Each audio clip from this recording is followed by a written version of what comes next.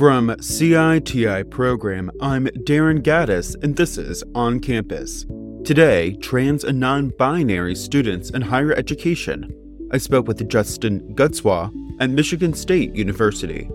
As a reminder, this podcast is for educational purposes only. It is not intended to provide legal advice or guidance. You should consult with your organization's attorneys if you have questions or concerns about relevant laws and regulations discussed in this podcast. Additionally, the views expressed in this podcast are solely those of the guest and do not represent the views of their employer. Hi, Justin. Thank you for joining me today. Thank you so much for having me. It's great to meet you and great to be here. To get us started today, what is your educational and professional background? Yeah, so I started as an admissions officer at Whitman College in Washington. I then got my master's and my PhD in higher education and organizational change at UCLA, during which I also spent a bit of time working in their International Student Center. Then I served as a postdoc at the University of Utah. Now I am an assistant professor of higher adult and lifelong education at Michigan State University. So today's conversation is all about non-binary and trans students in undergrad. How might these identities be similar, yet still different from the broader terminology of LGBTQIA+ in that community? I think there's obviously some overlap. I think a lot of people will utilize the T in LGBTQIA+ to encapsulate trans as an umbrella term. So I think non-binary is oftentimes lumped under by some people, that T, so to speak. But I think using more expansive terminology, so including and specifically naming non-binary people, expands our understanding of what constitutes as gender kind of beyond the cisgender man-woman binary. I think that's one way that linguistically, I think it provides us with a little bit more specificity and nuance and understanding that gender can exist in the binary, but also very much exists outside of it and beyond one as well. Acknowledging and adding more nuanced language into that picture helps differentiate things. And for folks who might not be familiar with the term non-binary or trans, what are those terms and how are they utilized?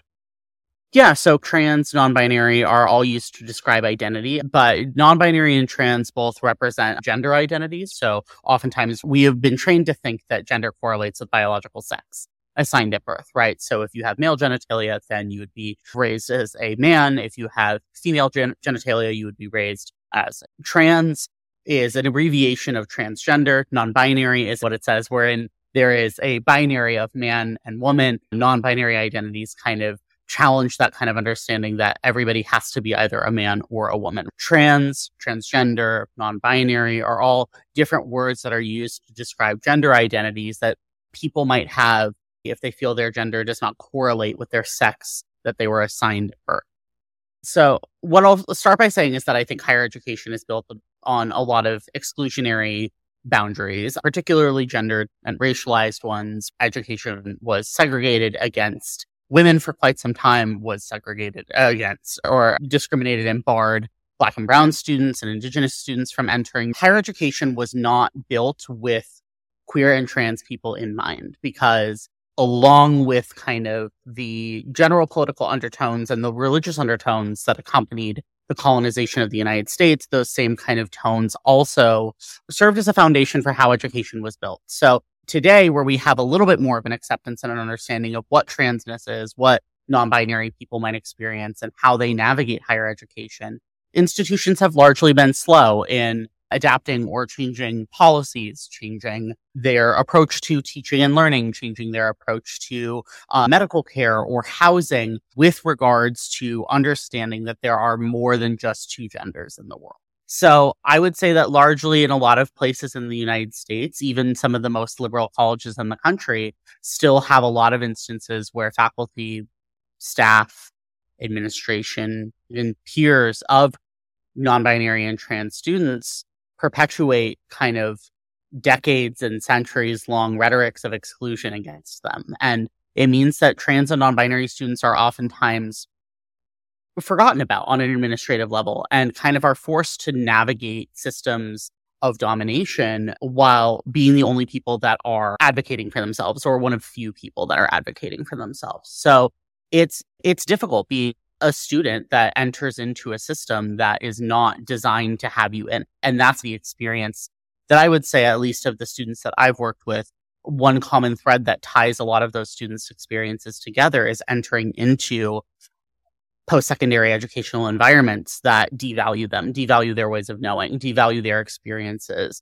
block access to certain resources or to certain facilities or amenities on campus. And I'm not trying to say that every single college in the university is innately 100% virulent transphobic, right? But what I will say is that trans leadership, rates of success for trans faculty in the academy, all of those rates being pretty low point to a systemic issue where trans people are not at the table making large decisions in a lot of different strata of higher education, which ultimately sadly ends up meaning that trans students will almost always be left by the wayside.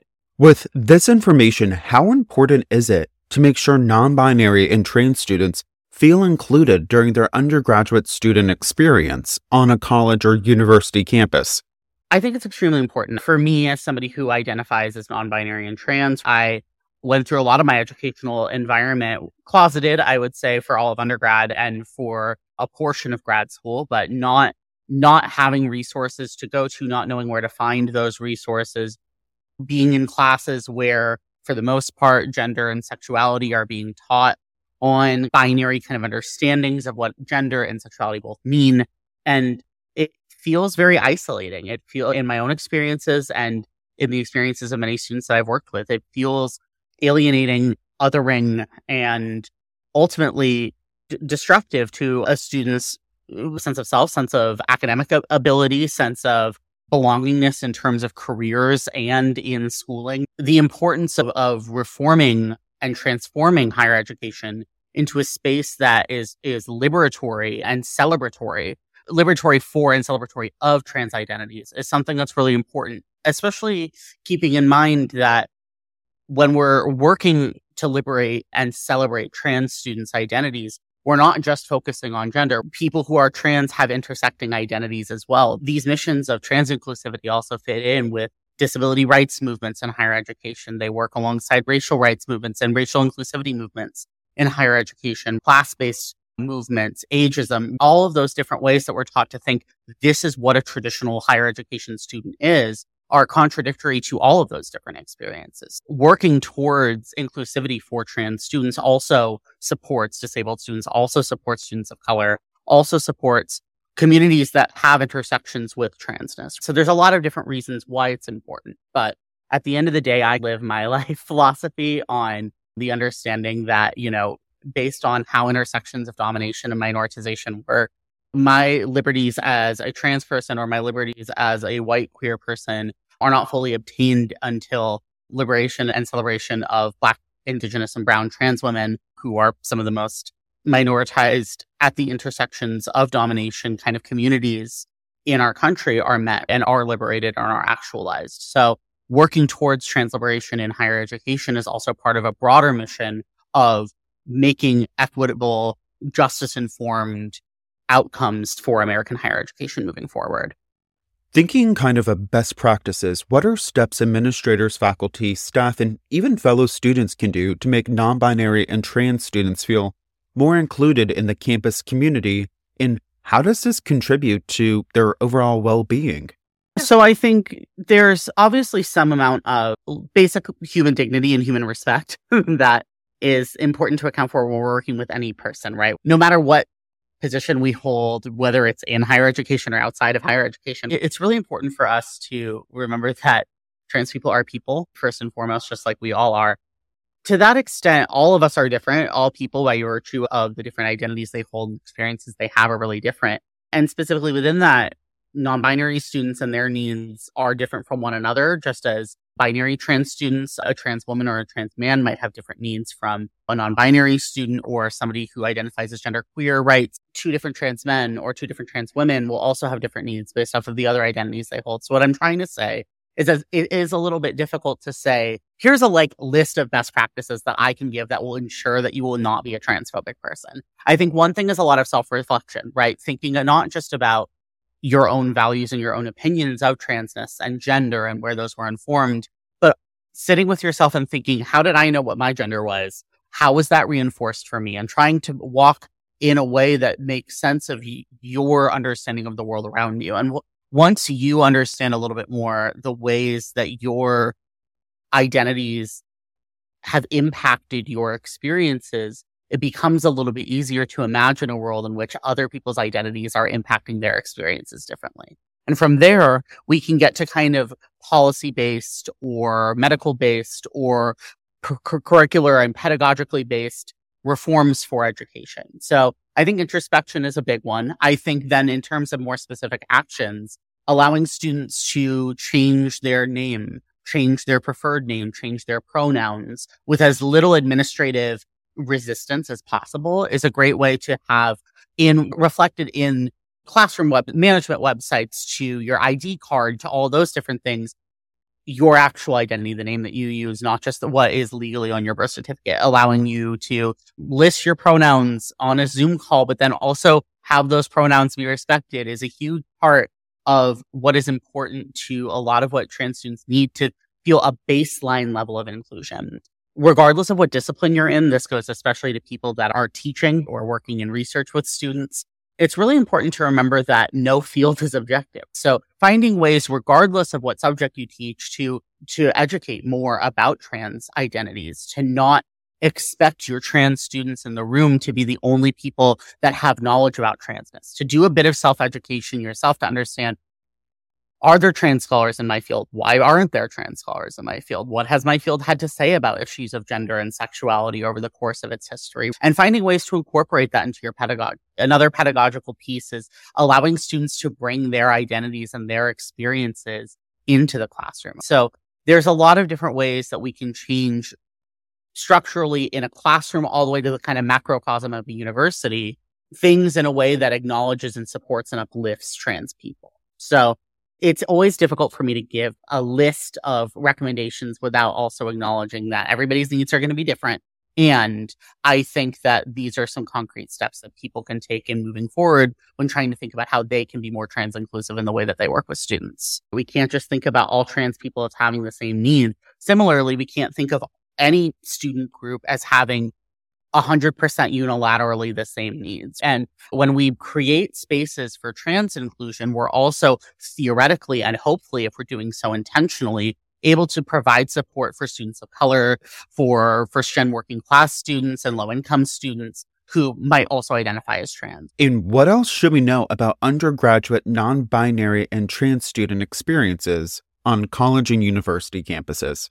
I think one thing to keep in mind is that trans students are, I don't know what word I'm looking for to describe this, but I guess like remembering that trans students are awesome, right? Like trans students are people who have amazing, wonderful, beautiful experiences and life histories that can bring and do bring with them to higher education. And the ways that we can all transform our own worldviews by becoming more accepting of the ones that we are tolerant of in a classroom means that we can create greater learning outcomes and environments for everybody who steps in. And I think one other thing is just that every time I speak with trans students, I feel like I get such low clearing bars of asks from them, right? If I ask a question like, what is something that you would need in a classroom?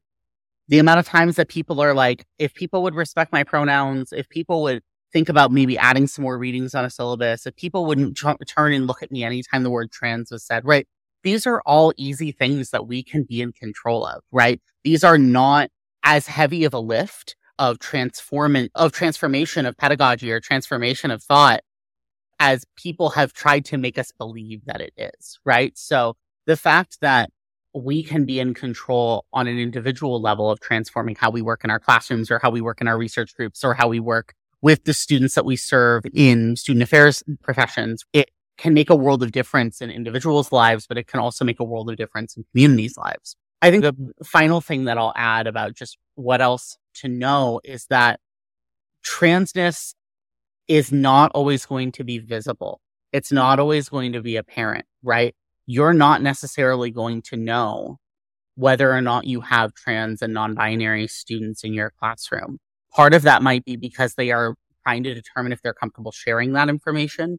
Part of that might just be because they are not out. They aren't out to themselves, or maybe they are and are out to a friend or two, or maybe they're totally out at home but don't want to go in public transportation presenting gender in a way that they feel might incur hate from somebody. These are all experiences that students I've worked with have had. These are experiences that I've had when I was taking the bus to commute to work. I changed how I dressed and how I looked and presented my identity as somebody when I was going to work as a postdoc. And I think that within that, it's important for us to remember that just because we don't see transness every day doesn't mean it's not worth changing the way that we operate in order to be inclusive of people. So I think those are just some final things that I would like to remind, is that we all need to be more self-aware of ourselves, but we also need to be aware of the fact that trans students and non-binary students don't owe us what our phenotype of their presentation is. Not every trans student needs to come in presenting for their trans identity to be valid, and therefore for you to need to respect it. So just really sitting with ourselves and rethinking what our relationship with gender is and what our relationship with our students is can help us transform the care and the work that we provide in ways that prioritizes students first and foremost. Justin, thank you for joining me today. Thank you so much for having me. It's been great talking with you. Thank you for listening to today's episode, and be sure to follow, like, and subscribe to On Campus with CITI program to stay in the know. If you enjoyed this podcast, you may also be interested in other podcasts from CITI program, including On Research and On Tech Ethics. Please visit CITI program's website to learn more about all of our offerings at citiprogram.org. I invite you to review our content offerings regularly, as we are continually adding new courses, subscriptions, and webinars that may be of interest to you, like CITI programs, ADA Accessibility, and Accommodations in Higher Education course. All of our content is available to you anytime through organizational and individual subscriptions.